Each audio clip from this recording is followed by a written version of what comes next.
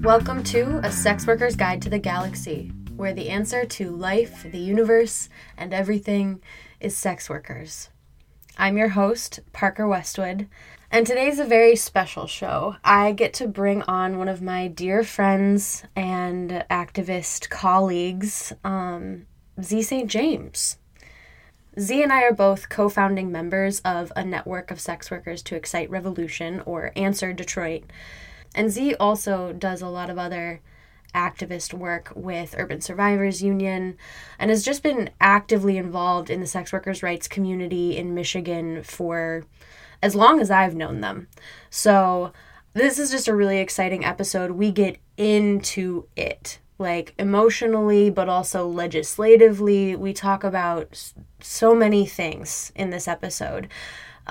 Which is why I need to put a trigger warning on this episode. We talk about intimate partner violence, sexual violence, suicide, violence against sex workers. Nothing too graphic, but just in case that's triggering to anyone, I wanted to make sure I mentioned that.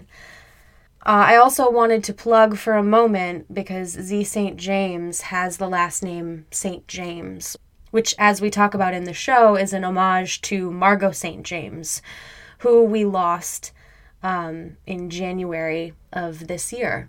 Margot St. James was an incredible force for sex workers' rights and founded the organization Call Off Your Old Tired Ethics, or Coyote, and later on ended up founding St. James Infirmary. So this is a loss for the sex worker community, but we continue the fight in her honor. She also had a fantastic haircut, if I may add. And there is a celebration of life on May 1st, which I will post details for in the show notes. I encourage you all to attend to celebrate the life of this magnanimous, fantastic human being who stopped at nothing to fight for the rights of her community for sex workers. And speaking of someone who doesn't stop at anything to fight for the rights of their community, being sex workers, let's jump into this interview with Zee St. James. All right. Hey, everybody. I am here with the one and the only Zee St. James. Zee, thank you for being here with me today. Yeah, Parker, thank you so much for having me. Yeah, I'm so glad that you could make it. We've been working together with Answer, a network of sex workers to excite revolution, for a couple years now, and I'm excited to. I realized as I was sending you these questions, I actually don't know a lot of the story, so I'm excited to hear more from you and get to know you a little bit better. Why don't you take a little time to introduce yourself, name, pronouns, and the kind of sex work you do? Yeah, so my name is Zee St. James. I use they, them pronouns. I've been in the sex industry I was calculating, it's going on 10 years now. For most of my adult life, a little bit of my adolescence. And since I was 21, I've been doing like escorting work mostly. Before that, it was online work and sugaring. I actually got into sugaring first because I was trying to search scholarships the summer before college, and so I was like 17, almost 18, and I took out all these college loans and got really nervous about it. So Institute for Scholarship seeking arrangements popped up, suggested like, oh, no way. Yeah, there's my introduction. That checks out. Good old Fannie Mae trafficking me into the sex industry. No. So I mean, if we're gonna target anyone, let's target Fannie Mae. Yeah, the government. But yeah, that's how I first dipped my feet into the industry, and then it wasn't until like years later that I started doing like escorting. Awesome. Cool. And we'll get more into your storyline with sex work. But I did want to tell you, reminded me of this actually, and I thank you for that. That I wanted to ask you the question about your last name. And where it came from. Does it stem from the one and the only Margot St. James? And tell us a little bit about it. Yeah. So, yeah, the name that I use for doing sex worker organizing work, and also, my preferred name in my personal life is Zee. That's not the name that I advertise or work under. And when trying to come up with like, okay, I know I want to be called Zee. Like what should I use as kind of this persona for my last name for doing political work? I decided to start calling myself Zee St. James after the late Margot St. James, who has recently passed.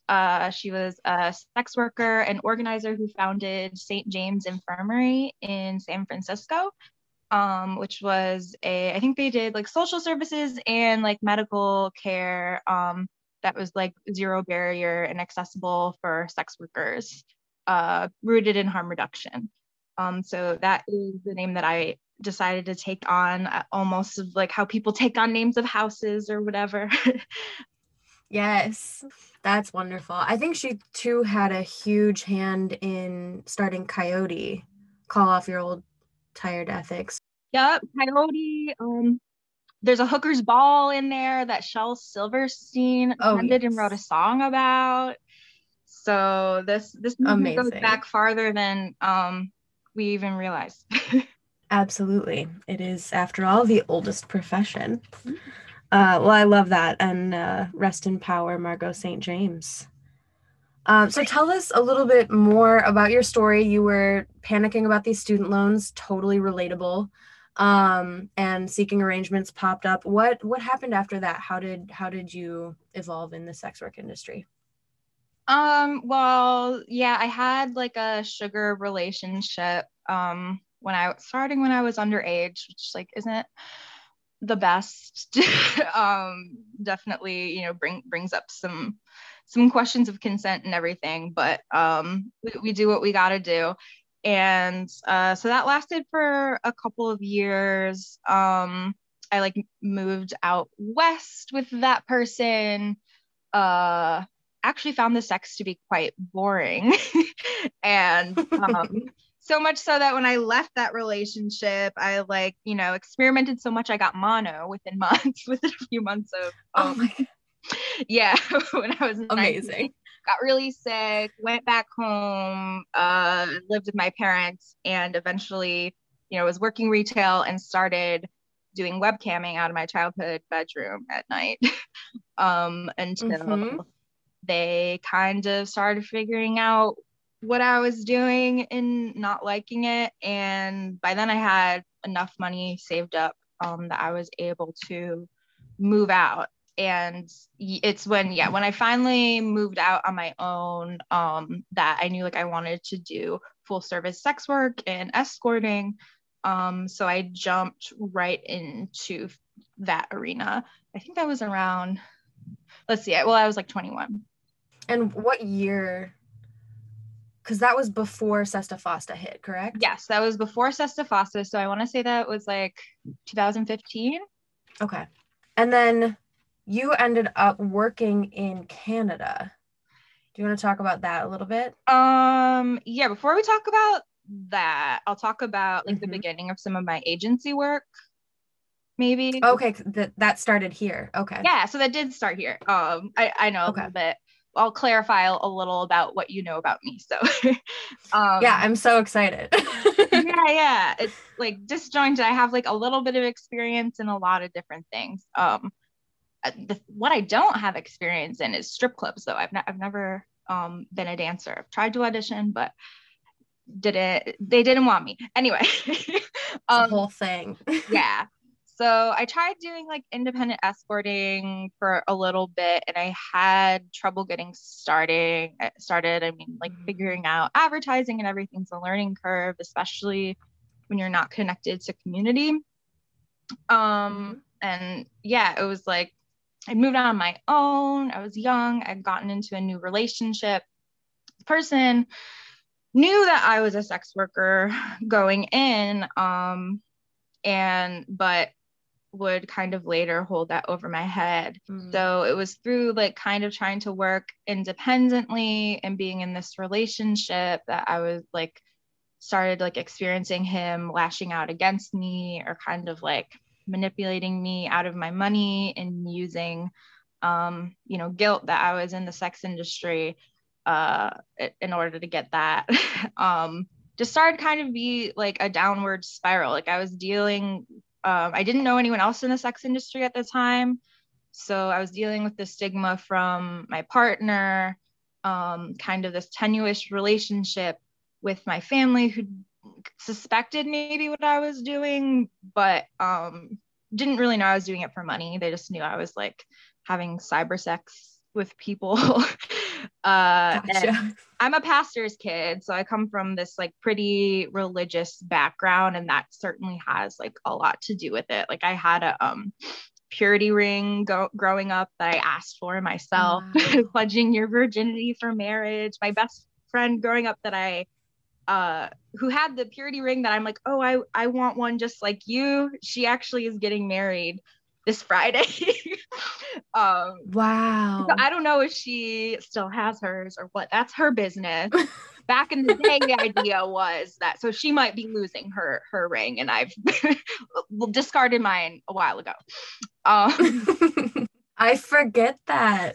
I forget that you're a pastor's kid. That's wild. Yeah, sometimes the kind of like Christian camp counselor bit, you can see it in me if you look really close, maybe in some of my awkward fashion. I'm never gonna not see that now. Yeah. Very Amazing.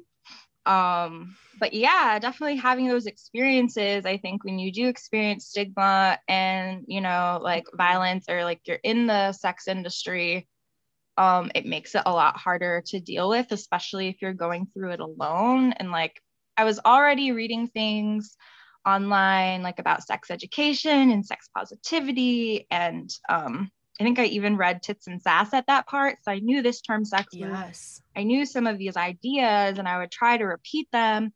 I don't know how much I really had internalized it myself. And the relationship that I was in kind of escalated, and I tried to leave it several times. And when I finally did leave it, my partner outed me to my parents as a sex worker. And that Oof. kind of, it was at like the worst possible time because first of all, like they had most of my stuff, so I already kind of had to rebuild. My lease was ending and I needed to like find another place to stay. Sex work wasn't my primary income. I also worked in a restaurant, and I'd gotten my partner a job at that restaurant. So I quit that job because I didn't want to, be around them anymore. I was like worried for my safety. And the people you usually would lean back on, your family, didn't want to like support me, even like emotionally support me through this. They didn't really understand it or know what to do. So I felt very alone. I think that was probably it was probably like the most suicidal I'd ever been, but like the only time that I didn't seek help. I was ended up moving to like a completely different part of town, and yeah, quitting my job. And so I now had to rely on sex work income, which I wasn't doing very frequently. I hadn't really figured out how to advertise and make like a decent income off of that. And so I decided to start working for an escort agency, and mostly was like out of motels and stuff. They're the way they did things was like very dated. Like I talked to someone who's much older than me and worked for them back in the day, and like they still had not changed their prices. The prices were very low, and then they of course took a chunk of whatever you made. Right. And Do you remember how large the chunk was, like what the percentage was? let me see. I mean, if you don't, that's fine. I was just curious. They took like 40%, I would say, of yeah, what you made. I found out later that they like wouldn't really screen the clients. I found like a lot of, like pushy people, stealthing, just experiences of like I don't necessarily call it like outright assault, but just I mean technically it is like sexual assault if someone's trying to get you to do something you don't really want to do. Um, Mm. just like not the best experience, but I stuck with it because they had the client base and I like didn't have another way to be connected to clients and I needed the income. Like my mental capacity and functioning were not very good. I'd like dropped out of school. So it was really hard for me to do any other work. That's the way that you felt about the agency being kind of your access to clients is how I felt about the strip club when I was working in Detroit for like Yeah. that blip in time. Yeah, especially after Sesta Fosta, I was like, how do you find clients? But I imagine like Yeah. yeah, it's just easier when you have the agency that people are turning to. But anyway, But yeah, and I just the did eventually figure out how to work Backpage with Bitcoin because Backpage was still around for a little bit. And that is when I ended up experiencing more stability, even though mhm. I wasn't connected to enough other workers to really know how to screen. And um, you might screen a little bit differently. Mhm. It was just like more income coming in. So I was taking the agency clients. I was like learning how to take my own clients.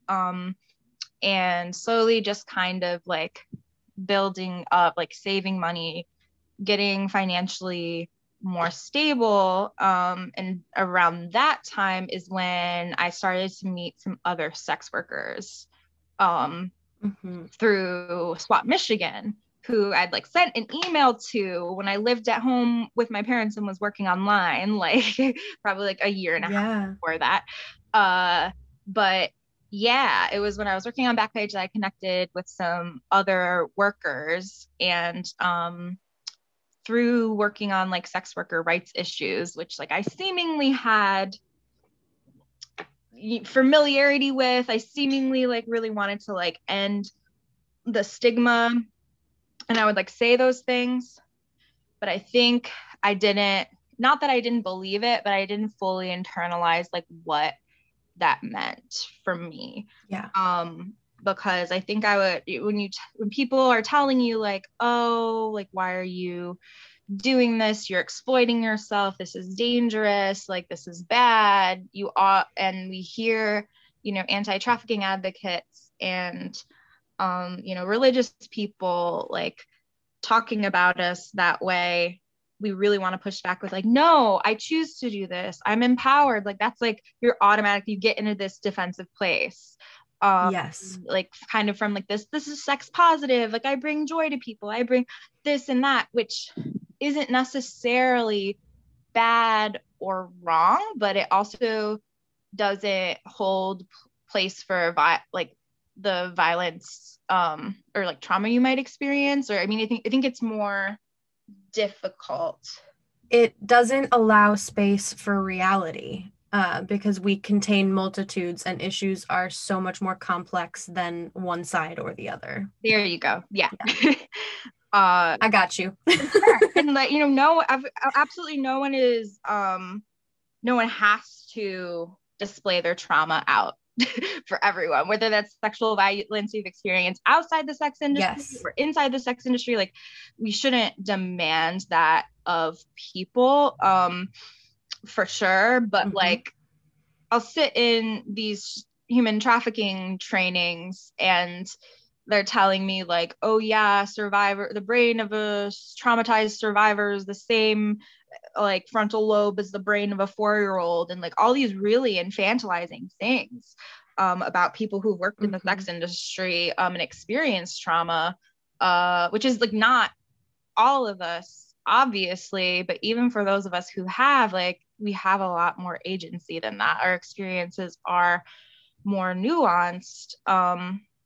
And so like when people will kind of criticize the sex worker rights movement for being like too sex positive, or they'll say they're glorifying the sex industry, things like that. I understand sometimes where they're coming from, but also you've got to like, what are you looking at? Are you looking at someone's client facing account that they're trying to make money? Of course, they're not going to like talk more about nuance, because that is like one very specific side of us. Right. You're not in like the community of other sex workers. And it's when I started to connect with other workers through Swap Michigan, and then eventually through Answer and some of these other advocacy groups, that I started to be able to like process some of the trauma and violence that happened to me alongside other people who had experienced that too. And so that was really powerful. For sure. I think it's really important that people, I mean, that's one of the reasons why I started the podcast, is so that people can see us as human beings and not on either side of this spectrum as like people who need decisions made for us and like don't deserve rights. And on the other side, like these liberated goddesses, or like whatever gender neutral term we're using for divine being. Because we're human beings. We make mistakes. We're also badasses. Like we have all the complexity. And I love that.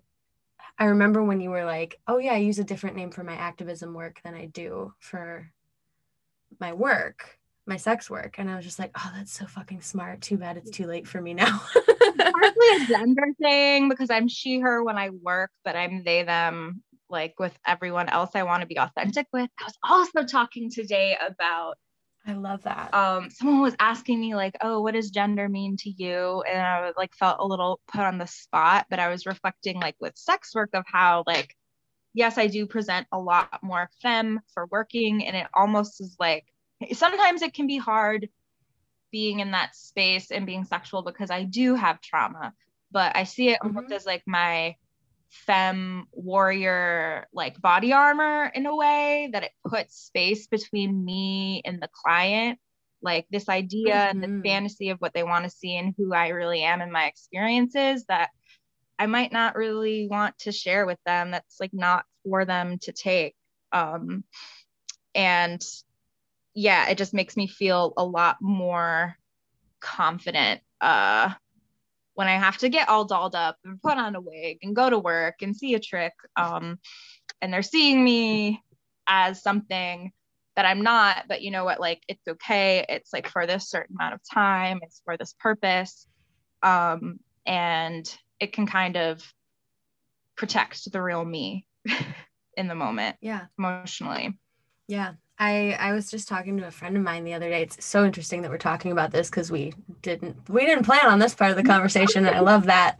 But I was just talking to a friend yesterday about the fact that I've been cultivating a relationship with my body. Yeah. And often like writing to my body. And I've kind of realized the same thing, that like my body is the she, her pronouns, and like the soul within is the they, them pronouns. And like in that I can kind of find this serenity, or I don't know what other word, just like peace with gender. So I love that that's how you also like utilize and view gender. And it's a constant, I mean, ask us in 6 months, we may have a different answer about gender, because that's the magic of it. Gender is a performance. You're performing for a lot of people cis heteronormativity or whatever, because that's the fantasy they want to see. Not all of us. Sometimes they really like the bisexuals, the queerdos, but give me androgyny. Yeah. Yes. I've been watching too much TikTok. Yeah. Where were we in your journey here? So we're talking about, that I experienced, like I've worked for an agency, I've worked like for myself, I've had some partners that I guess, some people might hear about my experience giving money to an intimate partner and be like, that was your pimp. And I would say no. But again, like, what are the role of third parties? Like, are they a good or a bad thing? Yeah, let's take a minute here and maybe I feel like it would make sense to talk about intimate partner violence and maybe like that dynamic, and then also explain what third parties are when you say that term, like what we're talking about, um, and the political place or like the legal place that that holds. That's a weird way to ask this question, but I know you know what I mean, so I'm gonna leave it there. Yeah, I'm gonna try it, and then you can follow up and get whatever I don't get. Deal. We know how to tag team. But yeah, okay. So intimate partner violence is just, I think maybe more of a like less gendered or stigmatized term for like domestic violence or Mm-hmm. experiencing violence with someone you're sleeping with. I guess that's what like intimate partner actually means. Uh, so maybe they're your boyfriend, maybe they're your husband, maybe they're a trick. I don't know. Um, for me, when I use that, yeah, I usually mean like a partner, like a dating partner that I Mm-hmm. had. And so it could be, that encompasses physical violence, sexual violence, this more nebulous kind of like emotional or manipulation when there's substances involved. That also kind of like throws things for a loop as well. And we'll get into that a little bit later when I talk about some of the advocacy work. But Mm-hmm. yeah, sex workers, I don't want to say like we're at high risk for that. Like we are, and it is not our fault. And it's not because it's the nature of the industry, it's because it's a criminalized industry. So Mm-hmm. people really target us and they look for people who are younger sex workers. They look for street-based sex workers. They look for drug using sex workers. When I say they, I'm talking about predators. So Mm-hmm. like whether it's a predator or this is a relationship you get into, and there's like some unhealthy, abusive, even dynamics going on. Uh, that's what I mean. And it's something that people like assume, oh, you're a sex worker, you're a P word prostitute. Like, of course you have a pimp. Of course you experience violence from clients. Of course you experience like, really, it's from the police. That's not necessarily true. I know those are stereotypes. And so they're stereotypes I think that we sometimes want to like separate ourselves from and say, oh, that's not me out of respectability. That goes back to the whole like, I'm empowered, I choose to do this. Um, Mm-hmm. but it is true that like a lot of us have those experiences. And it does play into our work. I mean, like I started doing sex work, like managed sex work more so I could get out of that relationship. Mm-hmm. Um, so it is a very nuanced issue when you're talking about sex work and domestic violence and then eventually what we might call trafficking. Right. There's a quote here. I'm hoping this transitions us nicely into your time in Canada, but maybe if it doesn't, just be like, we're just launching into Canada. Okay. There's a thread on Twitter that you discuss some of your experience in Canada and working with third parties, and you write, despite working for a variety of what could be considered, quote, third parties, end quote, I don't consider myself a victim of trafficking, although the law certainly would. Would you want to elaborate on that statement a little bit and maybe talk about your work with third parties and what the law might consider trafficking? Yes. So third parties legally would be like anyone who like manages a sex worker. I know we have like pimping laws, so it could be in an exploitative way, but not always. People who are escorts will have booking assistants that they hire on. That's considered a third party. If you hire a driver to drive you around, and I know in that thread I mentioned, having kind friends drive me around to appointments, technically that's a third party under the law. They are physically transporting you, so that is constituted trafficking. Our partners, anyone who profits off the earnings of a sex worker, could potentially be considered a third party, as well as like booking agents, managers, strip club managers, even, all of those would be included when I say third party. So that not necessarily bad. However, it's because it's a criminalized industry, it definitely gives the opportunity for exploitation. Just like, I mean, all capitalism would give opportunity for exploitation of like that managers or someone who is like controlling your work environment could dole out against you, but especially for criminalized industries. Yeah, in this case, it's criminalized, and the third party laws are intended to target people with malintent, right? But they're so broad that they could include sex workers, loved ones, and friends, and it's, yeah, the intent of the law is not how it's actually carried out. Exactly. Or Go figure. Two people that are trying to work together equitably, do a duo, or maybe you're the friend who's watching out for your other friend who's doing car dates on the street, but under the law, like, people have been charged with trafficking each other, with trafficking themselves, because the law just sees like anyone who's facilitating prostitution as a trafficker. Yeah. And here, when we're saying the law, we're talking about the US criminalization, like full criminalization of sex work.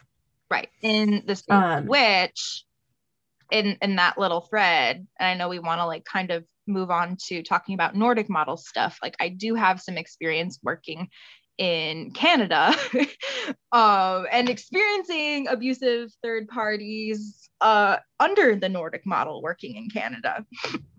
Yeah, before we go into your experiences, will you explain to us what the Nordic model is, and then kind of tell us about your experience with it?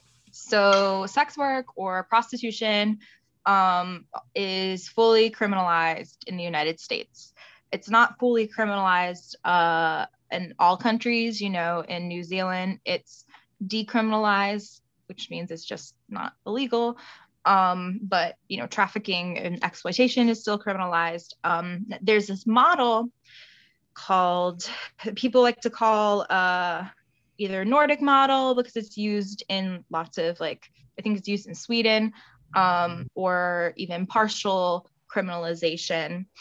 They also call it the equality model, which I'm not too fond of. I think that's like a sugarcoating of it. Mm-hmm. And that basically means where that on the side of the seller, so the sex worker, it is decriminalized. So you won't get arrested for selling sex.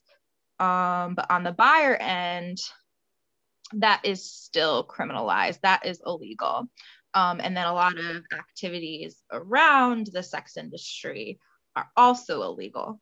Mm-hmm. So that's the model that Canada has, technically, that it's legal for people to sell sex, but not to buy it. And third parties, so like pimping kind of stuff, is also still illegal. Yeah, I mean, I think that's like a great 101 of like Nordic model versus decrim, mm-hmm. or criminalization, not decrim. I keep doing that. Yeah.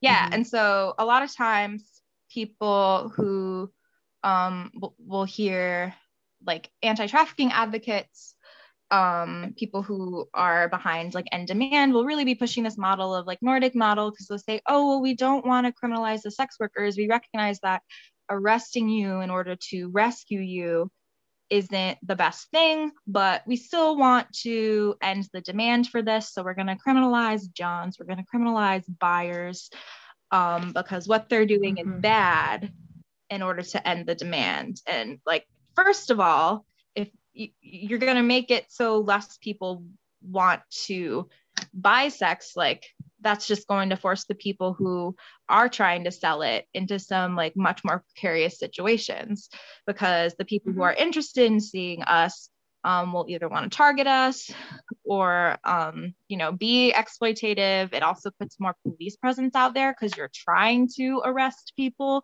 actively who are quote unquote Johns. And any increased policing of sex workers has the potential to be deadly. Even in a model of under full decriminalization, if we did do that, we know there are things that existing sex workers, especially the most visible ones who are outdoor street-based sex workers, would still be profiled and targeted for. And so even if the police can't arrest them for prostitution, they're surveilled and they'll charge them with something. They'll charge them with loitering or public intoxication or a drug crime or just, anything that has to do with survival and poverty.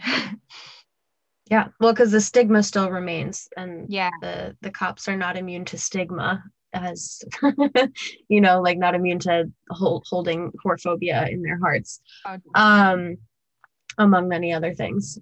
But also, I think too, this idea, whenever I think of people who are saying like we want to end demand, that you were saying a bunch, when I think about the people who are saying we want to end demand, I'm like, you have a God complex, because you can't end demand. You can criminalize demand, which is what they're doing with the Nordic model, but you're not going to end the demand. You're just making it more dangerous for everyone involved. Yeah. It doesn't matter what you criminalize around in the industry, you're still making it dangerous for everyone involved.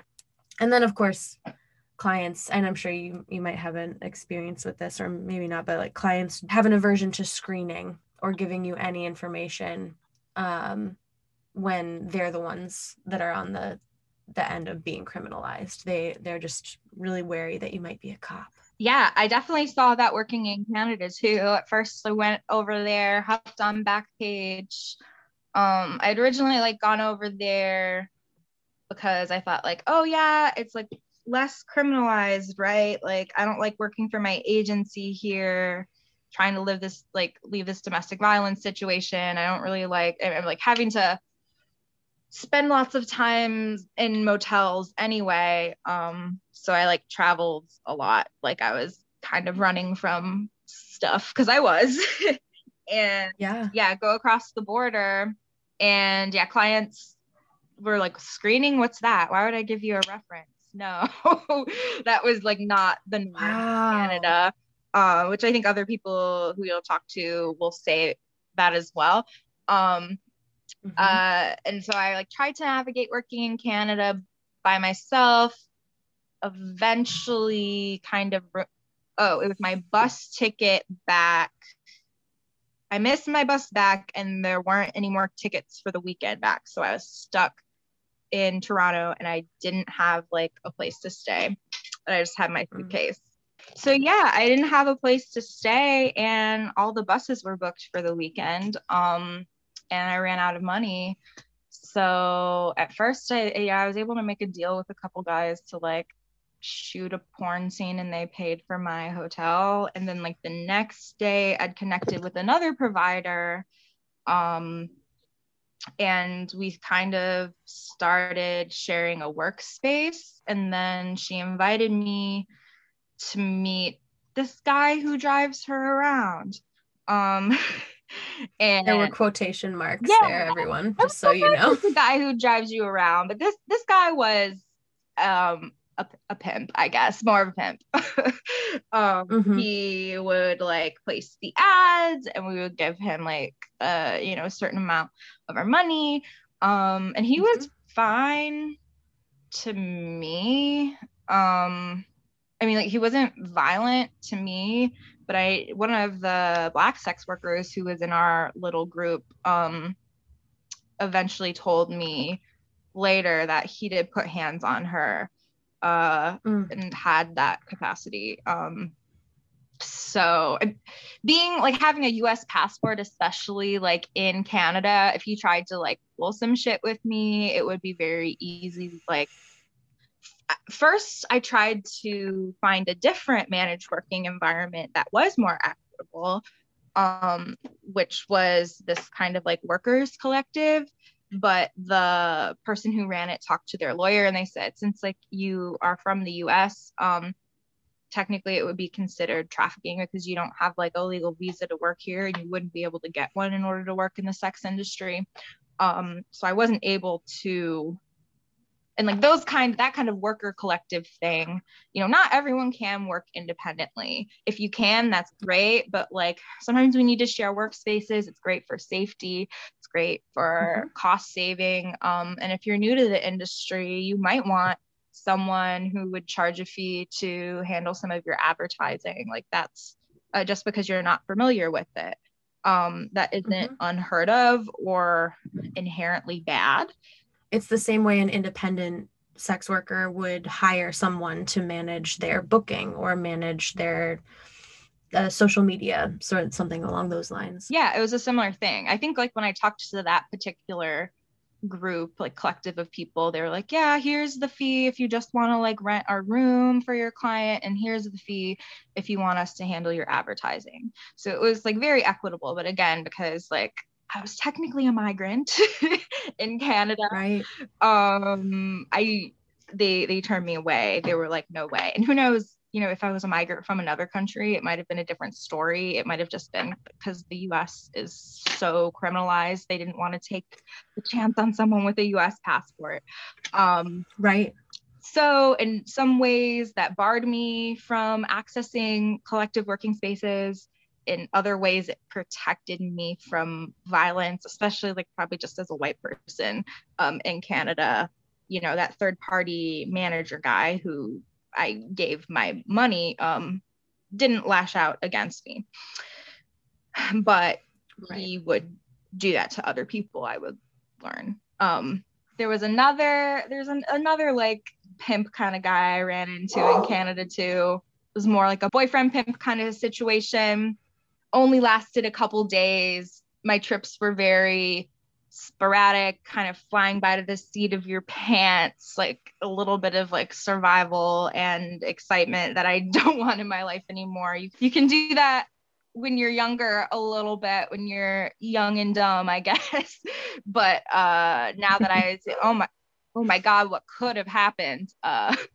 I look back and like, yeah, that wasn't the best for me. But I did in my short period of time working in Canada, which was probably only totaled a couple of weeks. I experienced a lot more third-party managers. And why? Because it was still really hard to work because it was the Nordic model because clients, don't want to screen. So it makes people more reliant on those third parties. And I think that's really important, if we're looking at different models of sex work. The Nordic model, especially for certain populations, really has the potential to increase the violence. Which is so important to recognize. And I thank you for bringing that up because it is really important because the people pushing the Nordic model are the people who are anti-sex trafficking, or that's their platform, right? Yeah. And so to recognize that the Nordic model creates a space in which sex workers who are consensually doing this work, for whatever reason, like if it's just economic necessity or it's because they like it's always it's for money. We're doing this for money. Like, let's be clear about that. But for whatever reason we're doing it, it actually like pushes people towards these third party managers that has the potential to be exploitative or violent. Yeah, and discouraging us from being able to work together because, again, one of us could be prosecuted as a trafficker or a pimp or for keeping a brothel. When really, yes, that we are the ones who keep each other safe. Yes. Say that one more time for me because I love that. We are the ones who keep each other safe. We keep each other safe. Sex workers keep each other safe. Yes. Okay. So I'm going to move into more of your current experience with sex work and what your sex work you currently do, working as an independent sex worker under criminalization in the United States. How have things changed for you, or how are things different now that like since you've been working in the States. I know that in Canada, that was like a short stint. Let me rephrase this. This is clumsy. Clumsy questions are always fun, but sometimes I'm like, wow, my brain is so scattered. So I know that your time in Canada was short, and that you've been working in the United States for some years as a sex worker now, and are currently independent. So tell us a little bit about how your work differs now and some of the things you face. Yeah, so definitely working more independently. I mean, I eventually kind of wised up to like, these guys don't know shit. These agency people don't know shit. Like, if I don't need to rely on them, which isn't always a process, it's kind of like a transition process, just like transitioning out of the sex industry would be a process. You might keep seeing a couple clients who pay you at your older rate, who you didn't screen as much, while you start to increase your screening and safety measures, while you start increasing your prices if you can. Um, that Let me just say here Mhm. for a moment, because I was just like, yeah, managers don't know shit. I just like felt it well up in my being. In at the strip clubs, they tried to get every girl. In fact, they would mandate that you had a manager. Like a Some of them. specific manager. Some usually it was a specific manager, and they would, yeah, they would help you, quote unquote, help you get your dance card, and like help you stay on time for your schedule, like send you reminders of like when you were going to be. So basically, and what I knew, because I was seasoned at that time, was that I didn't need a manager, and that he was doing all of this easy work and getting a cut of the money, and that the strip clubs were mandating that these girls had a manager. So they were like enforcing this third party. Anyway, so when you were like, I realized these guys didn't know shit, I was just like, preach, They because don't. oftentimes we don't need that manager. We just feel like we do. Yeah, because they tell us we do. Because they tell us, Mm-hmm. oh, when you're gonna age out of this, like, which is for a lot of us kind of like the opposite of what is true. Um, but especially like at least in a strip club, even if you're not encouraged and it's like a competitive environment, like you do have those other workers there. Like when I was working, in Canada, like there's at least like some other workers there for the agency that I worked with in Detroit. We were not encouraged to talk to the other workers. Like I met one going on a duo, but like they didn't even talk to us about like sexual services. So I didn't know until I went on a duo with someone that most of the girls were probably upcharging for full service. And I was just like all of these things and again, everyone can like choose their own prices. Like I've sold sex for $40 and I've sold sex for like a few thousand, depending on the Mm-hmm. situation that was in. And I would do it again for that amount if I had to. Um, Mm-hmm. but the more we can share information with each other, the better. Even just like being able to get tips on different business model things, or like, oh no, you can charge extra for that, right? If you want to, like things like that is like so, Mm-hmm. so important. Did I get off topic? What was the question? Where are we going next? No, you're so good. You're so good. I was just like, yes, community is so important. Um, and red flags when they're trying to isolate us, big time. Yeah. Oh, we were talking about more like independent work. Yeah, we're talking about your current experience in sex work, and like where you've arrived now, and what your experience is now. Yeah. So now, like with the pandemic, I've been turning to like probably half online work, doing some like phone sex work with Night Flirt. Sometimes I do Mm-hmm. camming. I have like content that I've made in the past that still sells. So there's that. And then yeah, I do still do independent escorting types of gigs. So that's probably about like half and half online, half in person um right now. And definitely having more control over it is a good thing. Although even in doing more independent work, like I don't know, I had a lot of like guilt for a while about falling into these manipulative relationships, these like quote unquote abusive relationships, like even Mm-hmm. as recently as a few years ago, that kind of like will, and a lot of times they come around out of necessity.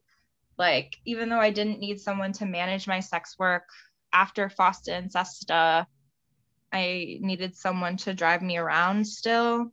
So it'd either be that, there's a relationship I stayed in once because I needed someone to help me move, and I was not physically able to do so by myself. Um, Mm-hmm. things like that. So there are, experiences that I continue to have. Like, I have supportive people around me who I think are better at helping me identify when I might be getting into a relationship like that. Because it can be really hard. But again, like, I had someone who I consider like a mentor tell me when I was coming to them about this relationship that was occurring, like, that's not your fault, right? Like, I don't know if you have like a history of abuse or experiencing intimate partner violence, but like people kind of sniff that out and like target us for that, and that's not okay. And that's just something that we have to deal with sometimes. But this is like a really common experience that people have. And so, Mm-hmm. like, that really helps me to see things in a different light, and to come to terms with some of that stuff and to realize, like, it's not my fault. Yeah. As a survivor of sexual violence, I resonate with all of that. Really embodying the "it's not my fault" piece takes, it's a journey. It is a journey, and I feel like I'm still embodying like that, where I confront a situation and I recognize how much ownership I'm taking over things that are outside of my control. Yeah. So I really resonate with that, and I think intimate relationships are where a lot of that is brought up, and I get to face it all over again, usually from a different angle, but it's a wound that goes deep because it's a story we tell about ourselves. So I'm really glad to hear that you're finding some healing around that and that you have that support. Um, Yeah, and definitely I hope, like, through some of this, it's funny, like, I didn't, so some of this, while it was happening, I was doing, like, trying to do like sex worker organizing, and I was trying to like preach against stigma and all of these things. And sometimes, like, yeah, you got to change the thoughts before you change the internal beliefs here. So it's like work that we all do. But I think maybe we mhm. also make assumptions about people who speak those things, like, they've got it all figured out. And sometimes the reason is we don't. We're saying that because we don't have it all figured out, because we're trying to like counteract this other narrative that's inside us. um and so you never know where someone is at. It wasn't until recently when we're having these like local political conversations where people are trying to nudge us into the Nordic model that I'm like, wait a second, actually, I worked under the Nordic model. And yeah, it was not great. I do have like some personal experiences here that I can talk about and say, like, yeah, no, I guess the law might Mhm. have at some point identified me as like a victim of trafficking or something because of how third party laws go. But like, this is not this is not what I would have needed. I would not have needed further criminalization, or Mm-mm. Nordic model in the United States would not have prevented some of the violence that happened to me here. Um, what did help was, finding other workers, learning more about harm reduction through that, and ways to work more safely, and even just being in a space where we can carry the stigma that we all face together. Yeah. Community and showing up for others has been a huge help in the healing process because it allows us to see we're not alone. And it also provides a support structure of which we are a part, right? We're not the only one being supported. We are also supporting other people, which brings us gently and ever so smoothly into this topic that you had chosen, and I'm so elated about it. It was this healing through action piece. And I wanted to ask you, like, I have an idea of what you meant by that, but I'd love to hear it in your words. Like, what did you mean by healing through action? And then feel free to just like dive into some of the action you've taken that has helped your healing process. Yeah, so it's a little bit of a newer realization for me, but I want to talk a little bit about the work that I've been doing with Urban Survivors Union, which is the National Drug User Union. I've been involved with for, I think, maybe going on 2 years now. And so at first, they have a sex worker working group that meets. It's for sex workers who use drugs, sex workers who work in the harm reduction field, or sex workers who are interested in learning more about harm reduction. And I knew a little bit about the drug piece of harm reduction, but I mostly knew about like the sex work side of harm reduction going in. So I first joined that group call to try and like further my own knowledge. And through that, we worked on a project that was trying to address this law that was being pushed out of Ohio that would criminalize furnishing a sex worker with a drug as that it would make it trafficking. So it brought in the definition of force, fraud, coercion, which is trafficking, to include giving someone a drug in coercion, to constitute coercion. Now, of course, this was put about because of like the increasing like overdose crisis and try to combat this issue of substance use-based coercion being used to traffic people into sex industry, which does happen. That's something that happened in our communities. However, what we know is that trafficking laws have been used to police sex workers who are doing this, more consensually. They've been used to police trafficking survivors and criminalize trafficking survivors. They're not good for either of those groups or whoever kind of lay in the intersections of both. And like some of the issues that we could get with that particular law would be, like encouraging people to use drugs alone, which again, in an overdose crisis is like very, very dangerous. Like it didn't say whether the drug had to be illicit or illicit. So like, is this Narcan? Is this birth control? Is this me giving my friend an Advil before we go see a client? Right. It could erode Good Samaritan laws that protect people trying to resurrect someone, revive them, revive them after an overdose and use Narcan. Like if they're using that with a client, would the client just leave you there because they don't want to be charged with a trafficking charge? It just opens up this really nebulous area. So the sex worker working group of the Urban Survivors Union took this issue, and we started by interviewing people within our communities and our circles who were sex workers who used drugs or trafficking survivors who used drugs. Some of them had themselves experienced substance-based coercion. Some of them just had, substances within a domestic violence or trafficking situation. So we interviewed them about their experiences, about what they tried to seek for help, what helped them in that situation, what didn't, what would have helped them in that situation. And we started to see certain themes come to light. The biggest one being that the services that are meant to help people leave domestic violence or trafficking situations really are not good for people who use drugs.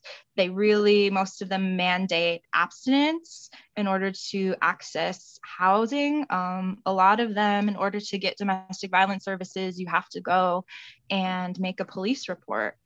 And so we can just imagine, that's traumatic enough having to actually go and report your violence. That what's happening there.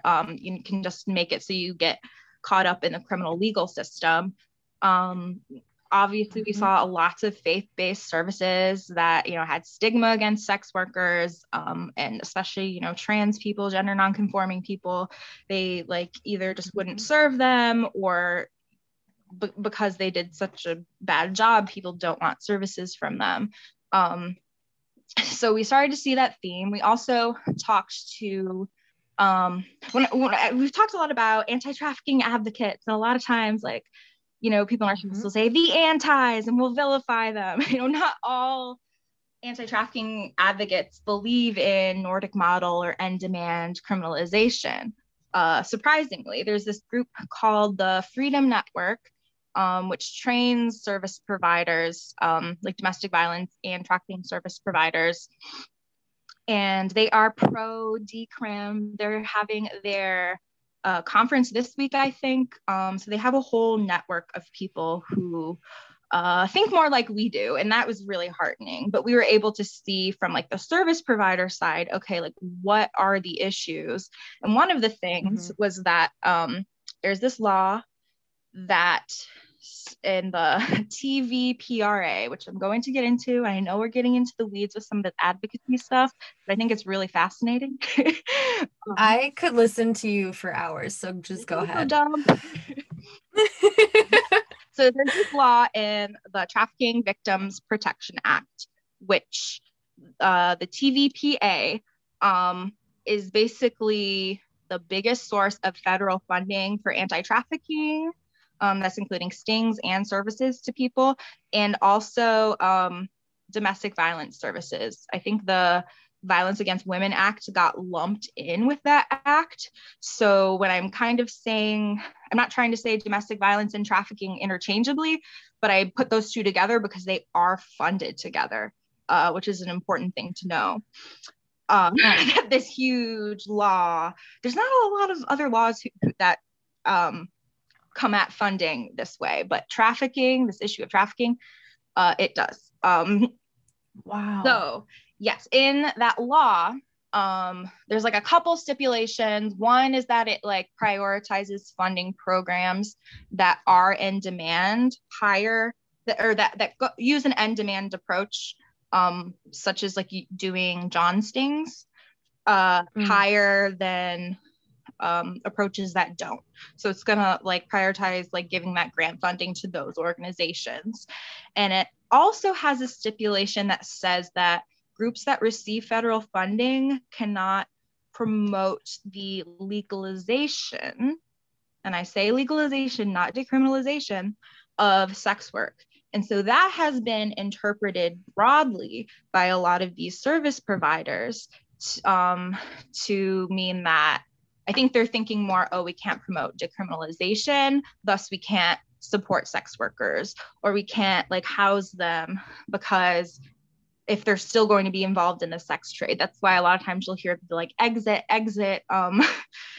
that kind of language, because they think they are trying to they are promoting prostitution, which is not true. Right. You can receive federal funding and help sex workers. And that's not being pro-legalization. I'm not pro-legalization, I'm pro-decriminalization. So again, those are two. Yeah, would you mind defining the difference between the two? Yes. So legalization is gonna be, think of Nevada brothel method. So it's putting forth laws that will regulate the sex trade, maybe make people register, or having to do STI tests, which I've heard people be that's good, right? We want to treat this like a public health issue, but really legalization creates two markets. It creates a legal market and an illegal market, because not everyone's going to be able to register with the government if you're undocumented, or, you know, if you can't pass an STI test, but you still need to make your money that night. You're still going to do what you're going to do, and then you're going to be subject to criminalization. So decriminalization would just be removing the criminal penalties for participating in the sex industry, but not requiring you to like get some sort of a license. Thank you. I think that that's a really important distinction that not a lot of people understand. I'll hear people who really support sex workers and claim to support sex workers and want to be an ally, and they're like, I support the legalization, and it's like, I think you need to read about what that actually might be. So thank you for that. Yeah, no problem. I know there's like all these different issues, but an interesting thing about the TVPA and doing more research in it is you see all of these things that we talk about now laid in that groundwork for all of the different reauthorizations. So, okay, I'm going to backtrack a little bit, because we were just talking about this law coming out of Ohio, which I'm not going to mention because, one, I don't want it to be reintroduced, but two, I think it is going to be reintroduced into this TVPA thing that I keep talking about. So yeah, we talked to people in our community. We talked to service providers. And then we did some training and work to be able to meet with this senator who had proposed the legislation. Well, we haven't heard back from him. And if you've been following some different sex work laws that have popped up in the last session of Congress, like, you might be wondering what happened to earn it. And okay, this isn't confirmed, but what we think might happen, the Trafficking Victims Protection Act, the big federal law that funds all of the anti-trafficking and domestic violence efforts, is going to be reauthorized in the fall of this year. So what we think probably will happen is that, some of the legal push around like substance use, coercion, and trafficking, or, laws like Earn It, are going to be rolled into this Trafficking Victims Protection Act reauthorization, which is a law that I think only gets reauthorized every few years or so. So we've shifted our focus to working on that, and we're able to roll in a lot of the work that we did do into this, because we don't want laws criminalizing like the use of substances in there. And there's some other stuff that, there's so many things we know we don't want. But right now we're working on affirmative asks for that law, which is hard whenever you're trying to do affirmative asks, because you can't say, we know what we don't like. We don't like these like faith-based anti-trafficking groups requiring that we're abstinent or to access basic services that we need to survive. We don't want things like that, but you can't write it into law like that. So we're trying to preemptively kind of anticipate what are some of the issues, the Earn It Section 230 things, issues around survivors of trafficking who do experience substance use coercion. What are those? And then what are the affirmative asks that we can ask for? Like, what is our ideal world of things that would address these issues in ways that aren't carceral and are, going to like be the best outcome for the people who are the most impacted by issues of domestic violence and trafficking, which drug using sex workers unfortunately are at higher risk of it because of just the lack of resources. So it is through, and I know we started this part of the conversation by talking about healing through action. So I talk about all of like the nitty gritty stuff to say, in learning, like, wow, how big this system is, like all of this language that's been hurled against us, where this originates from, reading the different reauthorizations of the Trafficking Victims Protection Act, finding out how the organizations are funded, Mm-hmm. and like what is prioritized, uh, and then also doing the interviews of people who had experienced violence, um, was really healing for me in a way. And I don't think people should do activism with the intention of healing, like primarily, like that's not why we do it. That's why you go to therapy. But I've been in like the Mm-hmm. psychiatric like therapy system for a long time, like going on 15 years now. Half of that was traumatizing, half of it was helpful. I don't think I've made as much ground as I have. I don't know. I've like processed things a lot quicker trauma wise through doing some of this work, because it's cool to be able to say, okay, we know these are issues like we both experience on the ground. You could be in some sort of survivor support group, and that is helpful. But when you can point to the institutions that are doing the harm and making the harm happen, the institutions that are arresting us and criminalizing us, you know, even if you've never been arrested for prostitution, you've probably, you know, the fact that you're afraid of client violence, the police Mm-hmm. have something to do with that. The criminalization of sex work has something to do with that. Knowing that you can't go and report violence if it happens against you, or someone who wants to harm you can use your criminality against you, that is violence that we've all experienced on, you know, micro or macro levels, unfortunately. So being able Yeah. to like figure out how the system works and where we can really impact change, who we need to talk to, has been really healing. And I've talked to some of the other organizers in the project, and I know they have similar thoughts in that. It can be just very affirming. Absolutely. I think, I mean, and we've talked about this in answer meetings too, that no movement will be long lasting without an element of healing.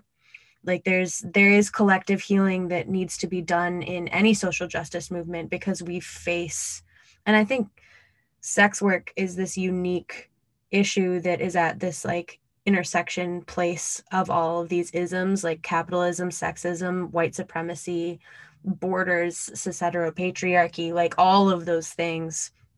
And there's a lot of healing to be done around those things. And so if we're not doing that healing work, we are at risk of acting in those systems or falling prey to those systems again. When all we're trying to do is knock them down. Yeah. But yeah, And I think that's very right. like I support people being able to have like services that are low barrier, that meet people where they're at. If you want to have professional help and therapists, by all means, you should be able to do that. Again, that's not without certain institutional harms that are there. And when you have more resources available to you, it's better to get more, it's easier to get more out of therapy. But I will Mm-hmm. say, like when it comes to like sexual trauma healing, like in sex work, like we really have the power to help each other heal just by holding space for each other. Because Absolutely. unfortunately, it's hard to find a good therapist that's not going to stigmatize you for your work. Um, we don't always have those things accessible to us. So just in, you know, holding space with each other, like we've done through Answer. I know we have like a peer support group, you know, being mindful, checking in with one another, or even doing these political projects where we start to bring some of our stories in on our own terms, you know, in ways that feel okay to us, this healing by choice piece. Yeah, I think that's really essential and powerful. agreed.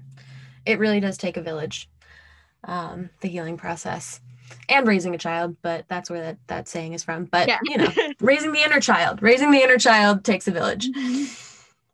Mhm. Wonderful. Is there any work that you currently want to plug, um, that you're doing with Urban Survivors Union or with Answer, that you can think of at the moment? I know we do have an Answer fundraiser up. That's how you and I know each other primarily and have gotten to know each other. And I know this podcast definitely helps to support the work of. I'm really grateful for that. There's no events with answer I have off the top of my head. So yeah, just direct people to our social media, our website, our I said Twitter already, our fundraisers. And then with Urban Survivors Union, yeah, maybe I can give you some more links there. It is the National Drug Users Union. They meet remotely. It's really good if you are looking to learn more about harm reduction, or even just try to find a group of folks that maybe isn't as like a pure abstinence based oriented. Um, Doing like some of the good work to try and destigmatize drug use. So that is, yeah, another organization I would check out. I know we do have a methadone fundraiser for some of the methadone advocacy work, so I can also plug that. And on a personal level, if I do have a Twitter account, it's at Zed Weirdo, Zed Weirdo. That comes from I have a friend. So Zed is what you would call the letter Z in Canada, and then I have a friend who calls me Zedward, like Edward. That's where that. Oh, cute! I like that. So good. And all of that will be linked in the show notes for anyone interested in exploring all of those links. So I have one more question before we launch into our rapid fire questions. What is something you wish the greater public would understand about sex workers or sex work as a whole? Oh, that's a good one. A lot of times we like to pit survivors against sex workers. Like survivors of trafficking against sex workers, but there's people in both categories. And I think all sex workers are survivors.